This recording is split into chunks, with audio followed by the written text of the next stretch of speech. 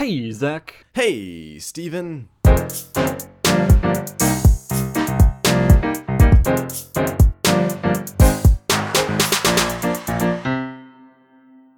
So this is a weird episode, Zach. Yes, it is.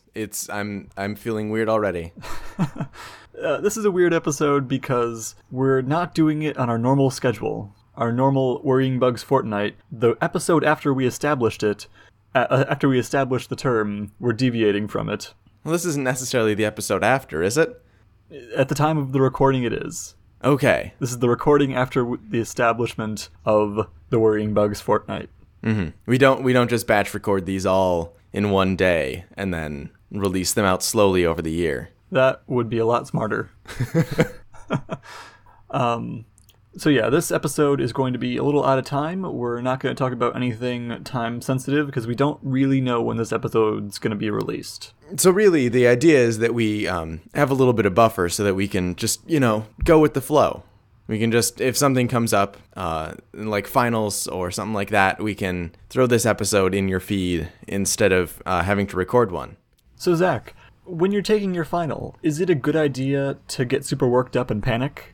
No, generally it's not. Unless that's how if you were in a state of panic while you were studying, I think it just does you well to be in the same state that you were in when you were studying. Okay. I think that's proven. So sleep deprived and generally dehydrated. Highly caffeinated, yeah. Okay. This is not good advice. Don't do that.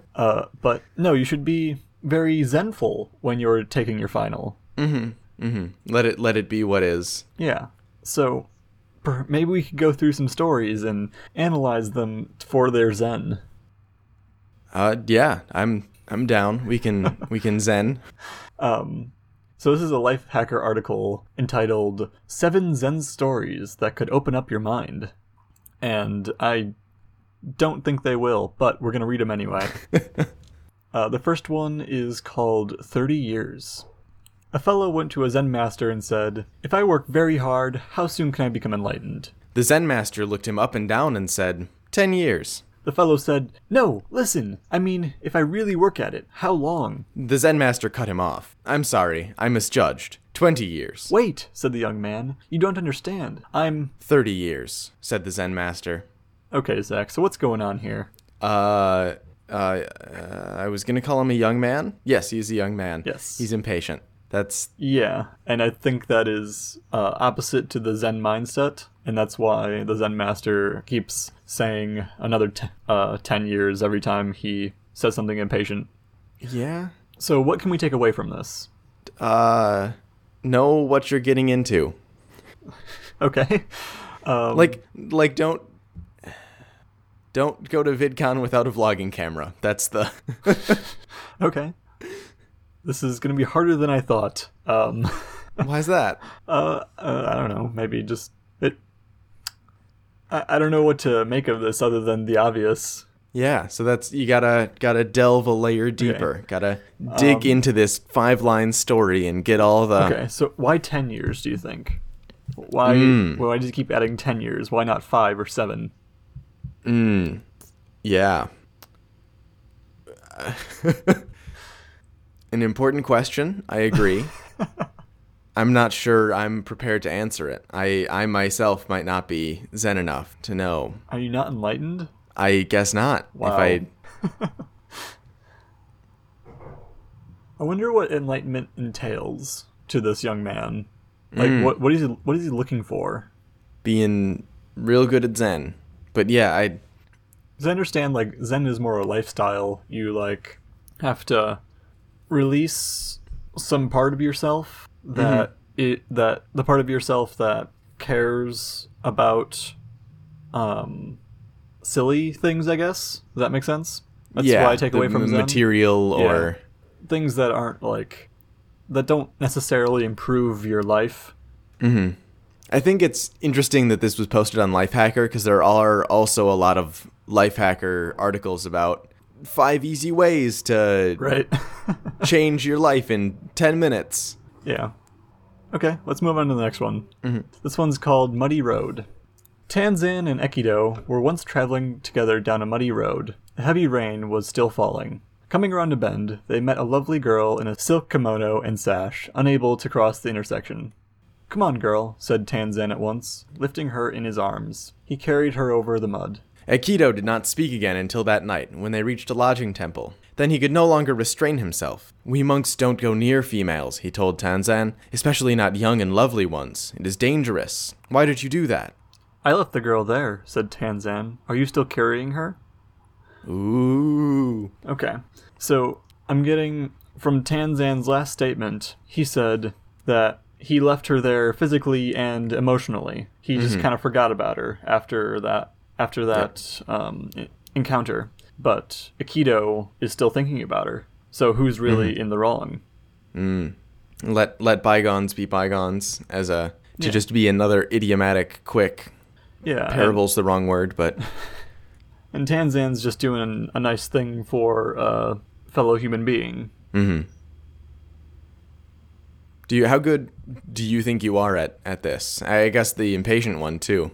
If these are things that you need to work on to achieve Zen, to become Zen, be Zen.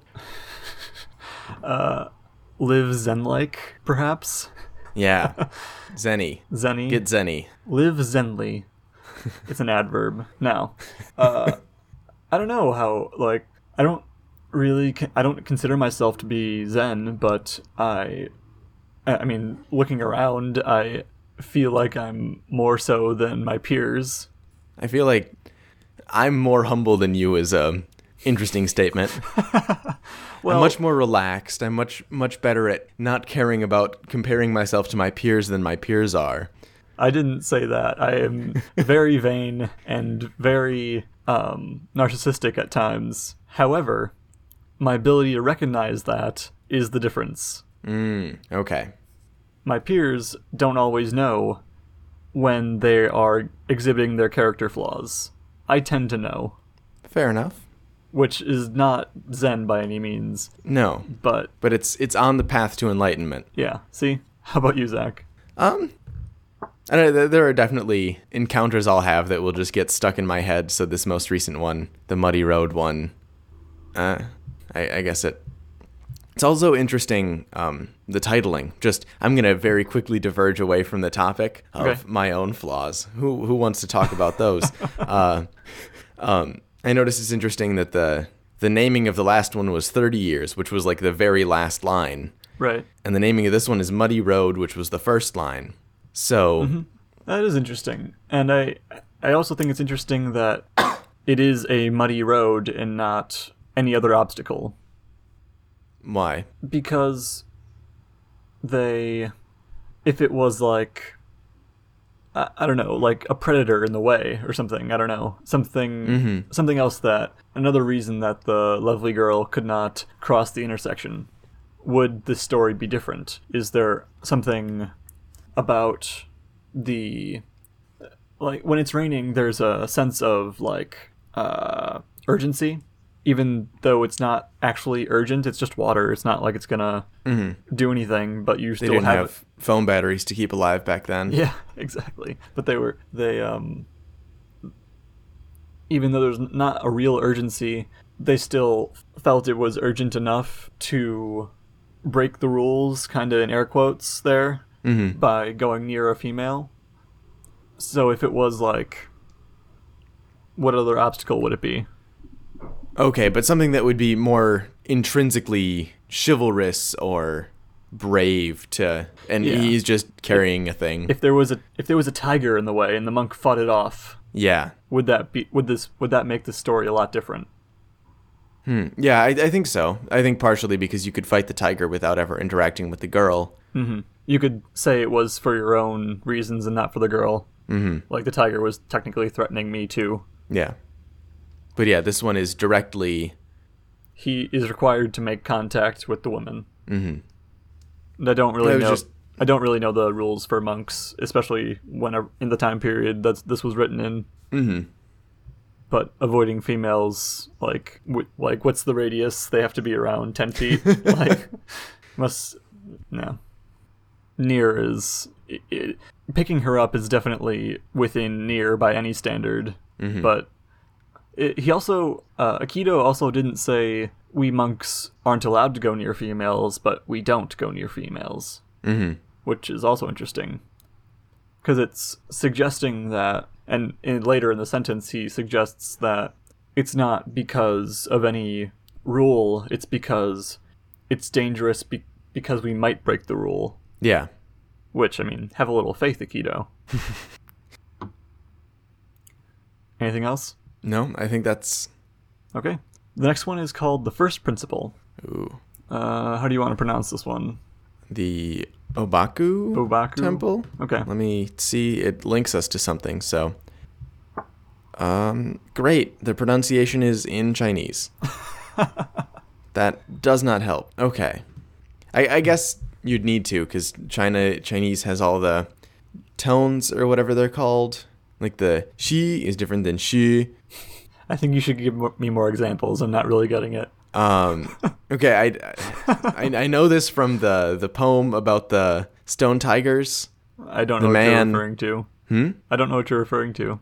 So it's this poem, and it's all the same letters with different tones or voices, whatever the specific linguistics word for it is. But if you listen to it, if you just go on YouTube or look in the show notes and listen to it, it's going to sound like shi shi shi shi shi shi shi shi shi shi shi shi shi shi. Is that like buffalo, buffalo, buffalo, buffalo, buffalo, buffalo, buffalo, buffalo? Basically, but it's an entire story about a man going out to the market and finding 5 stone lions and fighting the 5 stone lions with his bow and arrow. And then at the end he retreats back to a cave or something like that. Like it's a whole... That's pretty cool. Yeah. But it's effectively buffalo, buffalo, buffalo, buffalo, buffalo. Just a longer version. Gotcha. Okay, the first principle. Obaku, okay. When one goes to the Obaku Temple in Kyoto, he sees carved over the gate the words, the first principle. The letters are unusually large, and those who appreciate calligraphy always admire them as being a masterpiece. They were drawn by Kozin 200 years ago. When the master drew them, he did so on paper, from which workmen made larger carvings in wood. As Kozin sketched the letters, a bold pupil was with him, who made several gallons of ink for the calligraphy, and who never failed to criticize his master's work. That is not good, he told Kozin after his first effort. How is that one? Poor. Worse than before, pronounced the pupil. Kozin patiently wrote one sheet after another until 84 first principles had been accumulated, still without the approval of the pupil. Then the young man stepped outside for a few moments. Kozin thought, now is my chance to escape his keen eye, and he wrote hurriedly, with a mind free from distraction, the first principle. A masterpiece, pronounced the pupil. Okay, so, on the face of it... Can't get stuff done with somebody all up in your grill. Yeah, like, I understand this, though. I really don't like it when people are looking over my shoulder when I'm doing work. Mm-hmm. Puts you under a lot of pressure and stuff. But I'm wondering why it's... Because the pupil is criticizing the master. Can't the master... Isn't the master, like... Yeah, I think it's just generally any distraction, though. Like, yeah, you and I definitely... Kozin appears to be taking... I guess... He's taking it to heart, you know? As if he respected the opinion of the pupil. Yeah. Which is fair, but I don't know, I would get frustrated with the pupil, is all I'm saying. After 84 tries. Yeah, that's... And I don't think him just stepping out for a few minutes frees him from distraction, because if it were me, I'd be like, oh, guys, I have to do this before he comes back, and that's the distraction now. Yeah. I think it also speaks to a cultural thing. It's strange that the pupil would 84 times tell the master, no, that's really bad. Like, that's even as a, not to say I'm a master at anything, but as a like lead in AV where I work, most of the time if I say, hey, go do that thing, or stop doing that, please, it hurts my ears, the person I'm training will very quickly... Yeah, because... That's the society we are in, where the person with more authority is respected. And that's what makes sense logically, I guess? In my head, at least. Yeah. I mean, it's best somewhere in the middle, as with most things, but... I'm not saying that the person should have absolute control over anyone they have a small bit of authority over, Yeah. but a proportional amount, perhaps. Mm-hmm. I am actually pretty impressed with the workmen that carve the calligraphy into wood, Yeah. because they don't do the art part per se, but they're not just tracing it, because he's writing it on a piece of paper and they're carving it into an unusually large piece of wood. Mm-hmm. Did you ever, in art class, did your art teacher ever give you like a portrait of someone and you had to just draw a grid on that portrait and then just copy over the line work as well as you could? I think so, yeah. I'm guessing that's what they did here. They just made the squares over. They made the grid smaller on the smaller thing and larger on the larger thing, and then they just translated it up. Yeah, that was actually one of the things I was best at in art class, was copying what other people did. Yep. Yeah, I definitely got commended on my ability to draw lines someone else had already drawn.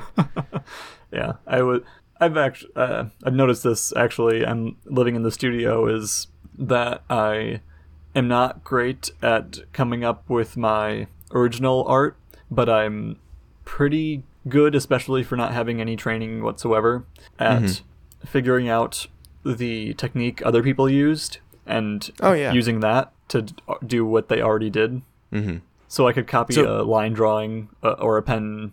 How well, like, from memory, could you draw a wolf? From memory, very poorly. Mm-hmm. But if I had a picture of a wolf already drawn, I could do that pretty well. There are some finessey kind of things that I'm not great at, just because I haven't practiced it very much. But like, if you wanted me to draw a sphere with pen using cross-hatching, I could definitely do that. Next one. Sure. This one's called The Real Miracle. Okay, I'm gonna go with Bankai, and let's open in a new tab. Ryuman Shinshu. Oh, what's that? Is there any more Shinshu. words? Bankai. I don't think so. Zen. Amida. Yeah. Okay. This one's called The Real Miracle. When Bankai was preaching at the Ryuman Temple, a Shinshu priest who believed in salvation through the repetition of the name of the Buddha of Love was jealous of his large audience and wanted to debate with him.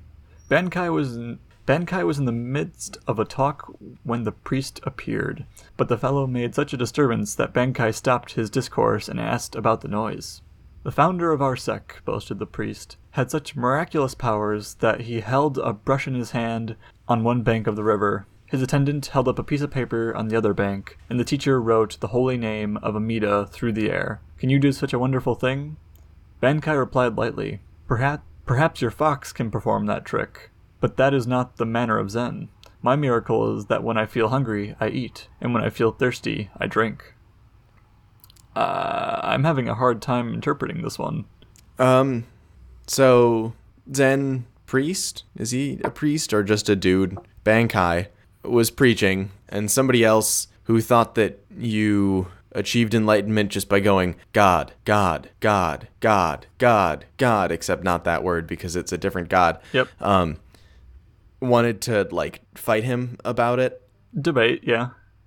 And he tells this big story about how, our Lord has given him the powers of writing in the air or something. And Bankai's like, okay, yeah, whatever, but also I'm good with just being Zen. And the whole idea with Zen is that I am just kind of chill and do what I need to, I think. Okay, I see what you're saying. So he's saying that I really don't need to be able to paint from across a river, because that's pretty useless. I can paint on the side of the river if I want to. Mm-hmm. And the real miracle is that I know I don't need to do that, and I can just eat when I'm hungry and drink when I'm thirsty. And is he implying that other people don't? It is, because, miracle does imply that, but he might be saying miracle kind of sarcastically.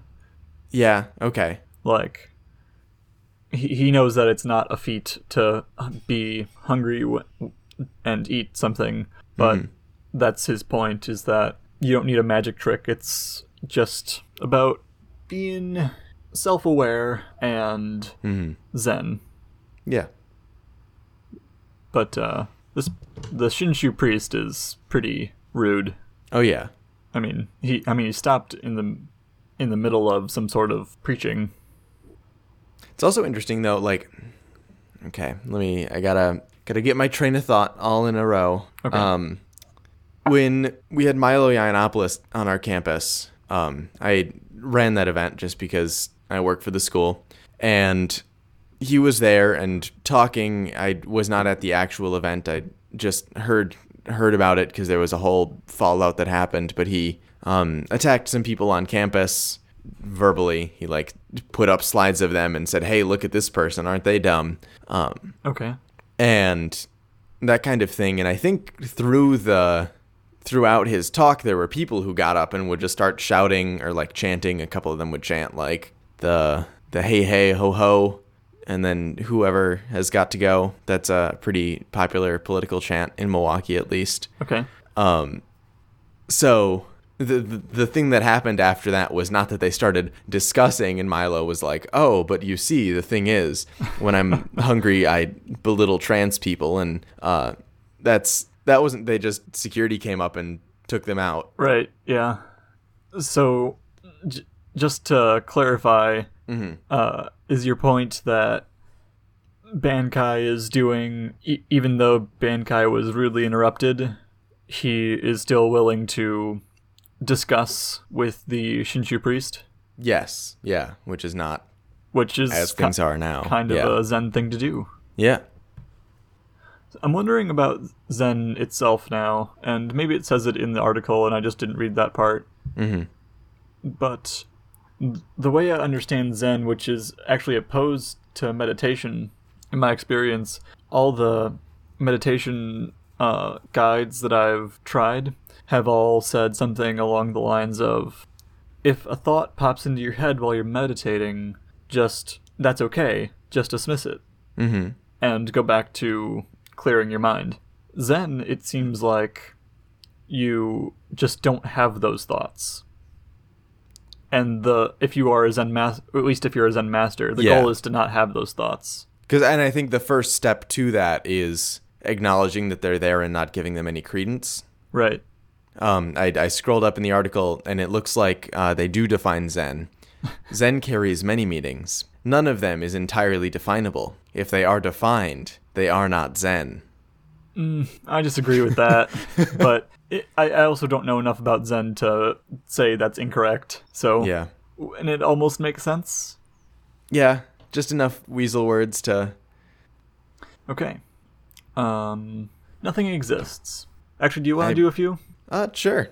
I was having fun just reading as the person who was not the main crux of the story, but you just did this because you couldn't pronounce that name. It started, that was the starting thought. However, the follow-up thought was, maybe Zach wants to read some. Yamaoka Teshu? Yamaoka Teshu, yeah. Alright, so, nothing exists. Yamaoka Teshu, as a young student of Zen, visited one master after another. He called upon Dokun of Shikoku. Desiring to show his attainment, he said, "The mind, Buddha, and sentient beings, after all, do not exist.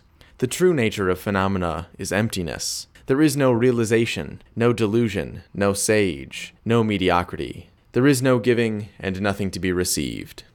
Dokun, who was smoking quietly, said nothing. Suddenly, he whacked Yamaoka with his bamboo pipe. This made the youth quite angry. "If nothing exists," inquired Dokun, "where did this anger come from?" Oh, man. Yeah, definitely things exist. At least enough to make Zen hard things exist. I think the point is more that you can say that things don't exist, but you don't actually believe it if a dude can smack you and you get angry. I agree. Because I think then the implication is that a true Zen master, like Dokun, would not get angry if someone hit him with a bamboo pipe. That's true Zen. That's the definition of Zen.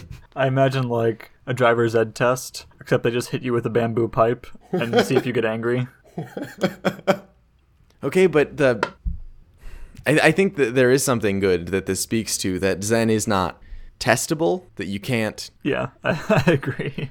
Because you can just not get angry without being Zen as well. This boy is, I am assuming, student, I suppose, was... He could say all the words. He could parrot back, "Oh yes, there is nothing. I have achieved enlightenment." But... You're right. And the rest of the stories so far, at least, haven't said anything about nothing existing. This is the first mention of that, so I'm wondering if that's even a part of the nature of Zen. If this young student is just trying to become Zen via this thinking. Mm-hmm. He thought, oh, Zen is kind of like not caring, and not caring is achieved by thinking nothing exists. We all live in a simulation. Well, even if that's true, like... That's the modern day Zen, is just believing wholeheartedly that we're in a simulation, so let's just have fun before the server shuts down. They don't have backup batteries, or we can't be sure of that. What do you think... Oh gosh, I didn't even think about that. Hold on. Okay, so here's something, Zach. Okay. If we're living in a simulation... Yep. And it's some sort of computer... Yep. Right? That computer is not necessarily powered by electricity. In fact, electricity may not even exist outside of the simulation. Right. Therefore, our current... Elon Musk is paying people to try to break out of the simulation, I'm pretty sure. Mm-hmm. They might be going about it all wrong, because they're trying general, like, hacker ways, like causing Stack Overflows or SQL injections. Wait, really? I assume so. Like, how else would you do it? But we don't know anything about the simulation, so we can't cause a... Even if we did cause a Stack Overflow, we wouldn't know what that would mean. Mm-hmm. Maybe we already have, and they just rebooted the server and set it back to a save state. Oh no, and then they just changed a few variables so that that same situation doesn't happen again. Mm-hmm. And they just keep doing that until... Zach, oh no, we're never going to get out. Well, okay, but there are viruses that have been engineered to escape from virtual machines. Yeah, but the virtual machines still used electricity. That's the difference, Zach. We don't even know that much. Yeah. What's the term for the smallest unit of measure? Planck's constant. Yeah, Planck's constant. I think most of the arguments for us being in a simulation are based on, to some degree, Planck's constant. Yep. Just something so very, very small, but not technically infinitesimally small. Mm-hmm. And I don't know, like, I don't really know where I'm going with this train of thought. But yeah, just like, I think basically like Minecraft voxels or the polygons in GTA 5 were all the smallest size for every edge that we could make them. Mm-hmm. There would still be some minimum amount. Which is just how computers work. There has to be some sort of smallest unit. Yeah. There needs to be a unit of some sort. Can we even imagine a computation-based system without one of those? Because computers are really bad at infinity. That's why there are very few things that are actually infinity in our universe. It's it's 1 and a bunch of zeros, I'm pretty sure. That's what is. That's infinity in a computer. Give me 1 second. I'll bring it up. Not the ASCII symbol. No, not the ASCII symbol. I was just learning about this, actually. How to represent infinity in a computer. ASCII. My bad. No. This one, smallest, middle, largest. Yeah, positive infinity. It's 8 ones, and then... Okay, but we can't use it. Everything else is zeros. It's not used in computation. It's like the universe isn't infinitely big. It's so incredibly large that we can't even imagine it, but not infinitely. Because if it was, and we know that for a fact, because if it was, then the night sky would just be sun, would just be stars, and would be very, very bright. Mm-hmm. Same thing, the same logic applies to the universe isn't infinitely old. Well, but isn't there... Because if it was, then all the light from the other stars and galaxies will have already reached us, and our night sky would be very, very bright. Because if you think about it, if you pointed in a direction in the night sky, right? Yeah. And if the universe was infinitely old and or large, if you just kept going in that direction, somewhere along that eventually vector. you would get to a star. Okay. That's less convincing for the old one than the large one, because old, couldn't that star just have decayed? Yeah, I suppose. But we also don't know how the universe... we think right now that the universe is still expanding from that initial starting point. Mm-hmm. And we don't know if it's going to get to... We technically don't know if it's going to get to a point where it stops expanding. Yep. Or if it's going to get smaller after that, or if it's going to keep going but just slower and slower and slower until it's basically not moving. If it's going to, like, logarithm plateau. Yeah. Or if it's going to, like, do some weird sine function kind of thing where it goes... They can't see your hand, Steven. You can, though. You can describe it. 'Cause I can't. Wibbly wobbly. A sine function was a pretty good way of describing it. It just pulses. Yeah. Anyway, this isn't Zen. It might be. It might be modern day Zen. Is I Zen not think- modern day? I think it might be a modern application of Okay. Zen. Because it seems, at least from these, that a bit of Zen is just achieving an understanding of what you can and cannot accomplish and conceive. Okay, yeah. So you're saying, like, knowing your limits, or more than that? Yeah, basically, knowing your limits and knowing and being okay with where your knowledge and your ability stops. That's a good point. So I think we still need to find those limits to be okay with them. Oh, wow. I didn't think about that. That's a good point. There. There we go. Scientists are actually just Zen masters. I think particular scientists are Zen masters. Only the ones dealing with theoretical physics. The rest of them... Rest of them, there's too much real life in my math. I cannot stand for it. I will deal with theoretical physics, or... what's the term for non-applicable mathematics? Isn't it just theoretical Is mathematics? It might be. I thought there was another word. There might not be, though. There was definitely a mathematician that I read about who was angry that somebody found an application for, like, set theory or something. Yeah, I remember seeing that, too. It diminishes the purity Pure of it. mathematics. Pure mathematics, yeah, that's it. I was watching a video about group theory last night. What's group theory? It's, the basics of it is finding symmetries and calling them groups.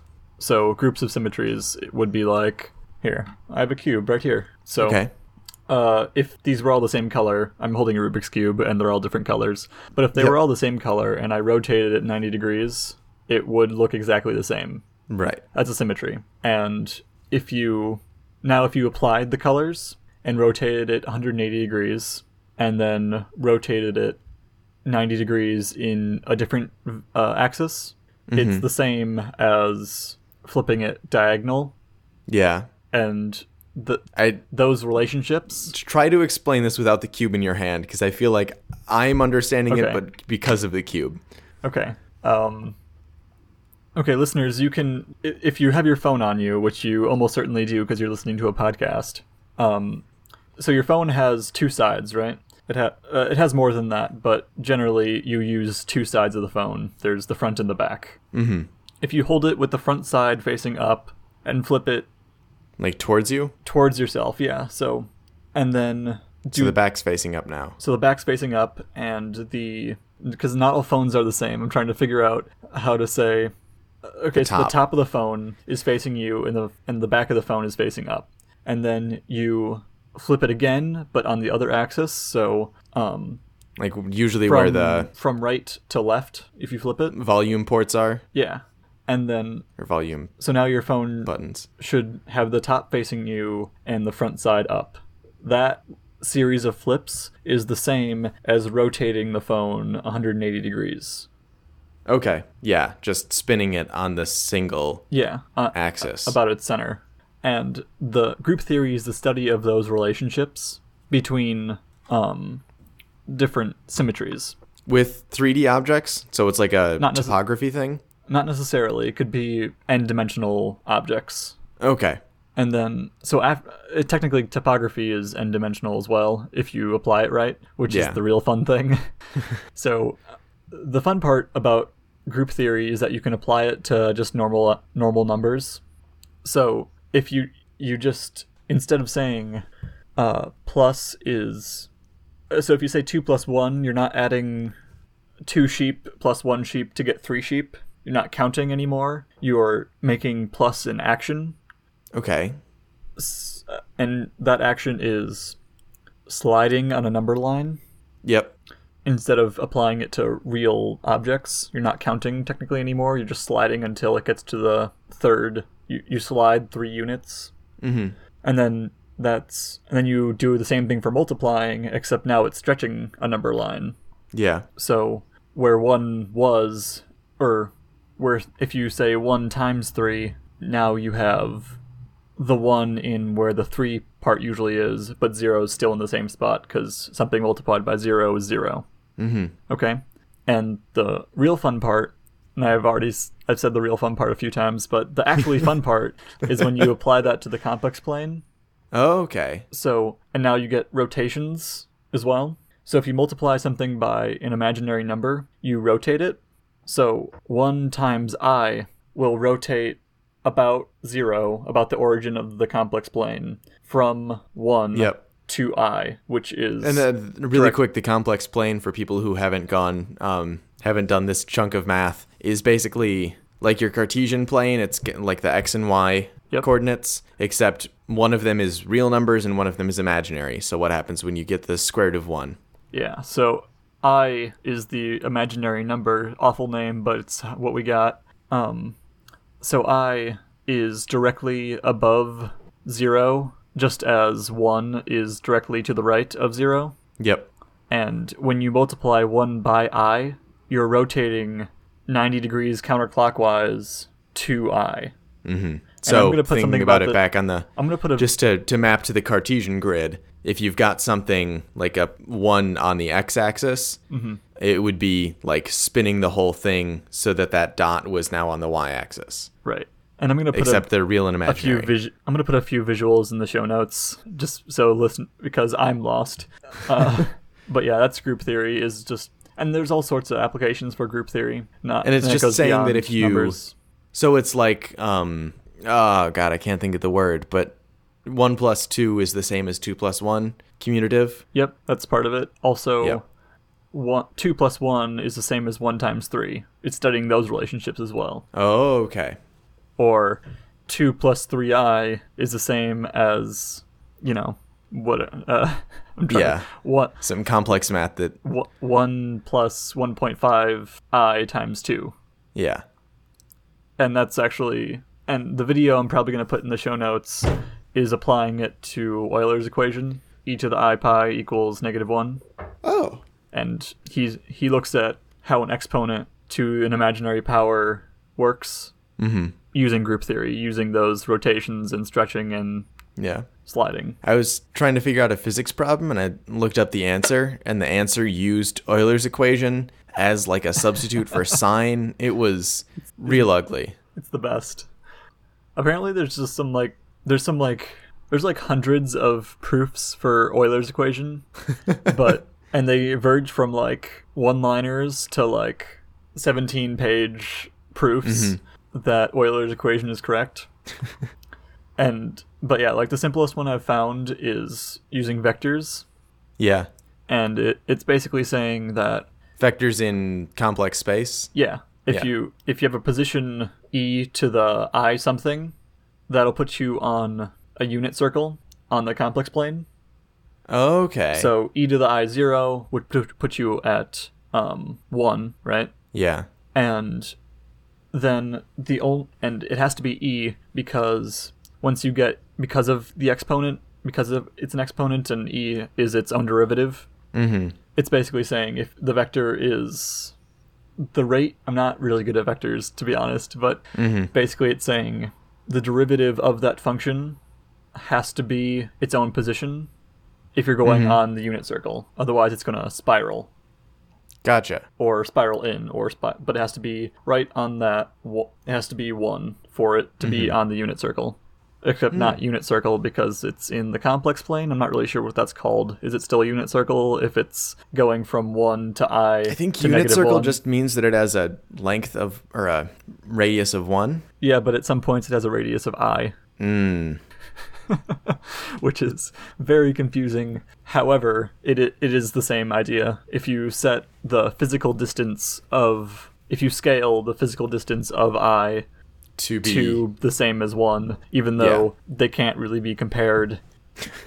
Yeah, you can't say I is greater than or less than 1. It does not. It's just not how it works. So I think another part of Zen is accepting that complex numbers are complex. And acknowledging that thought. You just can't compare them. Letting it out of your mind. Wait, can you compare complex numbers at all? Like 3 plus 2i compared to 4 plus 1i. I was thinking if both numbers were bigger. Is that technically greater? Because I don't think it is. Because obviously you can't put it on a real number line, but if you could, it could still be a fraction, and that wouldn't necessarily be true then. So I don't think you can compare complex numbers at all. You can't say one is bigger than another. Huh. But you can say that 2i is greater than I. So so maybe like you could say, no, I'm going to Google it. All right. In Python. That's interesting. Is it a proof for Euler's identity in Python? No, it's comparing complex numbers in Python. Python just has a complex class. Of course it does. So does Go, I think. Okay, hold on. Let me read through this quick. It's in the Math Stack Exchange. Ooh. Oh, wait, what? That's not a good answer. Okay, so it tells you to say which is farther away from 0. So if you drew a line from there and measured that, basically taking a Pythagorean theorem, if you can effectively compare that, then you can say one is larger than another. You could also say that a point in the Cartesian grid is larger than another just based on... Yeah, how far away it is from the origin. Okay. Also, I'm learning about set theory, and Cartesian grid is actually just a whole bunch of Cartesian products. That's what it means. Oh, wait, hold on, though, Zach. Here's a flaw in that logic. By that logic, -2 should be greater than 1. Because it's farther away from 0. What it should be is it's farther away from negative infinity, or closer to infinity, which is hard to measure. I guess you could say that -2 is negative, but it's still... The absolute value of both is... Yeah, but you shouldn't take the absolute value if you want an accurate comparison. Yeah. But how do you apply that to complex numbers? So if you have -2 plus I, is that larger or smaller than +1 plus I? I would say smaller, because it's closer to negative infinity. But also, I think the infinity definition works, actually. But you have to do it visually. If you had to plot it for it to work, I think. So its location on the I-axis doesn't have any pertaining to whether it's greater or not? It does. It's just that I'm going to say negative infinity plus 0i. So if you have -2 plus I and -2 plus 2i, -2 plus I is less than -2i because the line from that point to infinity. What about -2 plus right. I and -2 minus 2i? Oh no. Okay, it'll be the distance to the one that's closer to negative infinity plus negative infinity I. Okay. In the far left-hand corner, the one that's closest to that is least. Okay. Okay, I'm glad we cleared that up. Should we move Even on? though that's not an actual mathematical definition. It is. I'm declaring it. That's how math works. Where's my gavel? So back to Zen. So, Joshu's washing the bowl. That Joshu's is possessive, by the way. It's his washing of the bowl. Okay, and not that he is washing the bowl. Makes sense. Wait, okay. It might be, though. Because it could be a conjunction. Joshu is washing the bowl. I guess we'll read it and find out. A monk told Joshu, "I have just entered this monastery. I beg you to teach me." Joshu asked, "Have you eaten your rice porridge?" The monk replied, "I have." "Then," said Joshu, "go and wash your bowl." At that moment, the monk was enlightened. Mumon's comment. Joshu opened his mouth, showed his gallbladder, true mind, and the depth of his heart. If this monk did not really listen and grasp the truth, he indeed mistook the bell for a pitcher. He made it so simple and clear. It might take a long time to catch the point if one realizes that it's stupid to search for fire with a lantern light. The rice would not take so long to be done. What? Yeah. Okay, I thought the last one was confusing, but this one... Okay, let's go through it step by step here. So, I have just entered this monastery. I beg you to teach me. Yeah. Have you eaten your rice porridge? I have. Then go wash your bowl. So... is this an extension of, I'm hungry so I eat, my bowl is dirty so I wash it? Yeah, but... Or maybe it's that he just like finished his porridge and he goes up to Joshu and he's like, my phone just fell. He did not say that to Joshu. So he goes up to Joshu right after eating his porridge and he's like, enlighten me. And the monk is like, please clean your bowl before you start getting enlightened. No, it said at that moment the monk was enlightened before he even washed his bowl. Okay. So Joshu opened his mouth, showed his true mind and the depths of his heart. If this monk did not really listen to and grasp the truth, he indeed mistook the bell for a pitcher. So I'm going to say bell is a metaphor for like a signal of some sort. Mm-hmm. And pitcher is just a misuse of a bell. So he's misusing he could have misused the signal by misreading what Joshu was talking about, as I think I currently am. Yeah. He made it so simple and clear. It might take a long time to catch the point if one realizes that it's stupid to search for a fire with a lantern light. Wait, so it's a new thought. If one realizes that it's stupid to search for a fire with a lantern light, the rice would not take so long to be done. Okay, the rice is referring to the fire used to make the rice, right? Oh, yeah, that makes sense. The rice would not take so long to be done if you could just use the lantern light to start a fire. Right. Okay. This punctuation is just the worst. Mm-hmm. It might take a long time to catch the point. That should be is that a semicolon? Maybe. Or a colon? Okay. Currently it's just a comma, listener, and it's hard to... They're all just commas, except for the last line, which is a period. But these are not dependent for clauses. Mm-hmm. So he showed his gallbladder and the depth of his heart. When they say the depth of his heart, do they mean how good he is at loving? I feel like I'm even further out of my depth than you. I don't...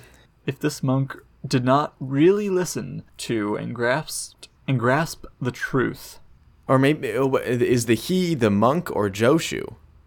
Did Joshu think that showed... Did Joshu think that the monk was ready to be enlightened, but he was not actually, and that's who is doing the mistaking? Oh. Yes, I think you're right. So, the monk is doing the signaling, the bell, that is. Mm-hmm. So he's saying that... Well, let's replace the pronouns here. If this monk did not really listen to and grasp the truth, Joshu indeed mistook the bell for a pitcher. That doesn't clear anything up. Not really. But let's apply that technique to other things, like the line before that. Joshu opened Joshu's mouth, I assume. Yeah. But but if you replace it with the monk, the sentence still makes sense, I think. Joshu opened the monk's mouth, showed the monk's gallbladder, and the depth of the monk's heart. It makes sense. I don't really know how to apply it to the actual story, though. Yeah. So, a monk told Joshu, I have just entered the monastery. I beg you to teach me. Maybe just wanting to learn Zen is enough for Joshu to... Joshu asked, have you eaten your rice porridge? What could that be a metaphor for? Like the first steps, like you're definitely... You are not totally new. You have not just entered the monastery, because you've at least been here long enough to eat the rice porridge, right? Then go and wash your bowl. Yeah, sorry, listener, I don't think we're gonna get this one. Oh yeah, it's... If you have any thoughts when we finally release this, please write in. We are hopeless. Mm-hmm. At least I am. I shouldn't speak if you for the both yourself of us. If you yourself are a true Zen master, please enlighten us. Yes. Or tell us a story that will lead to enlightening. Mm-hmm. Or tell us to wash our dishes. Okay, this is the last one. Okay. Do you want to, or should I? You can. Okay, this one's called A Smile in His Lifetime. Oh, we never went back to the title of this one. Of the last one. Joshu's washing the bowl. Joshu is definitely not washing the bowl, so I think it is possessive. Right. Yeah. So his washing of the bowl. Yeah. Okay, that's not clearing anything up either. Never mind. I thought I was onto something with that. It's the your bowl is dirty, so wash it, as a continuation of I am hungry, so I eat. Maybe. But the comment after, I don't know. Which is the Moomin's comment, you mean? Yeah. Yeah. Yeah, it definitely makes things less apparent. Which, I mean, it's not apparent if it's false, so I guess technically more apparent. Mm-hmm. Okay. This one's called A Smile in His Lifetime. Mokugan? I'm gonna go with Mokugan. Yeah. Mokugan was never known to smile until his last day on Earth. When his time came to pass away, he said to his faithful ones, "You have studied under me for more than 10 years. Show me your real interpretation of Zen. Whoever expresses this most clearly shall be my successor and receive my robe and bowl." Everyone watched Mokugan's severe face, but no one answered. Ensho, a disciple who had been with his teacher for a long time, moved near the bedside. He pushed forward the medicine cup a few inches. That was his answer to the command. The teacher's face became even more severe. "Is that all you understand?" he asked. Ensho... Wait, is that how I said it before? Ensho? Sure. Ensho reached out and moved the cup back again. A beautiful smile broke over the features of Mokugan. "You rascal," he told Ensho. "You've worked with me 10 years and have not yet seen my whole body. Take my robe and bowl. They belong to you."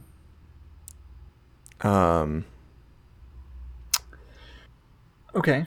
This one makes more sense than the other one, I think. Oh? I'm at a loss. Okay, well, it's Ensho's interpretation of Zen, right? So it's moving the medicine cup a little bit and then moving it back. But he doesn't do it until Mokugan asked him if that's all he understood. Severely, apparently. Right. So Ensho is he's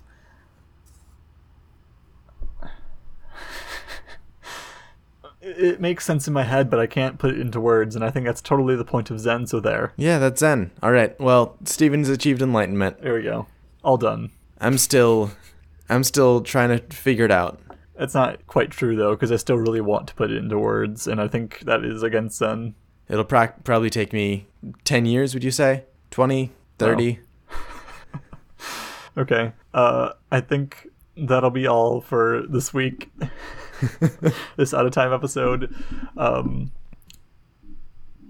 I can't think of anything. If you've achieved Zen to the point where you have surpassed not being able to express it, you don't need to express it, but you can, and you want to enlighten us, you can certainly enlighten me on Twitter. I'm at the Puns Guy. And I'm at Not Stephen Barry. If you feel like giving up all your material possessions, please consider donating to our Patreon. Right, yeah. That will be in the show notes, along with our Bitcoin and Zcash addresses. Mm-hmm. Yeah, Bitcoin would be easier as like a lump sum. Yeah. Because Patreon, you can't just give everything. Right, it has to be monthly or episodely, or I forget what we have it set up as. monthly. Okay.